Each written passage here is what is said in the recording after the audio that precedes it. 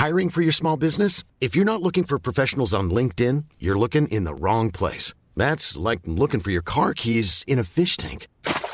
LinkedIn helps you hire professionals you can't find anywhere else, even those who aren't actively searching for a new job but might be open to the perfect role. In a given month, over 70% of LinkedIn users don't even visit other leading job sites. So start looking in the right place. With LinkedIn, you can hire professionals like a professional. Post your free job on linkedin.com/people today. talkSPORT. You're listening to the talkSPORT hit. I'm John Jackson with Kane Reeves, and Manchester City might have won the treble last season, but there's one trophy they just can't get their hands on. Vieira, left-footed, finds the top corner, and Arsenal win the first silverware of the season.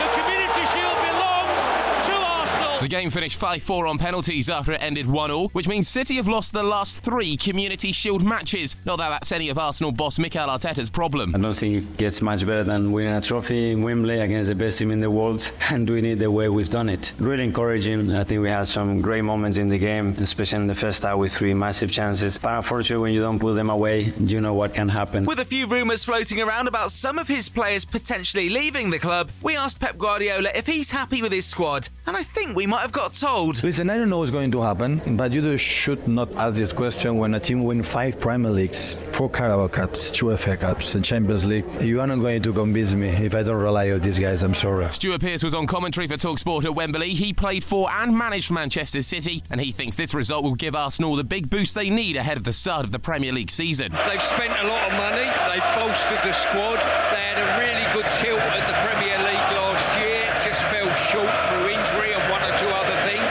and they've come out today and got their hands on City and maybe got past the hoodoo. We don't have to wait long for our next live commentary with the Lionesses in action this morning in the Women's World Cup. They face Nigeria in the last 16 from 8 a.m. live on talkSPORT 2, and after showing they can change up their tactics during these finals, England manager Serena Wiegman is feeling confident. We can do 2 formations now, and we can do well in both. A good strength of this team is that we can adapt quickly, and what we talk tactically about, the team translates so good to the pitch. Listen to that one on the free talkSPORT app from 8 a.m, and we'll have a full roundup of the day at the Women's World Cup from 6 p.m. on talkSPORT 2. Elsewhere on Sunday, Leicester City and Ipswich both won on their returns to the Championship, but despite celebrations like they'd won the Champions League or something, Leeds could only grab a late draw at home to Cardiff. Now Sinistera twisting away from one challenge, fires in the shot. There are about 4 players who block it, and then it's hammered in by Somerville, and Leeds have equalised in the 5th minute,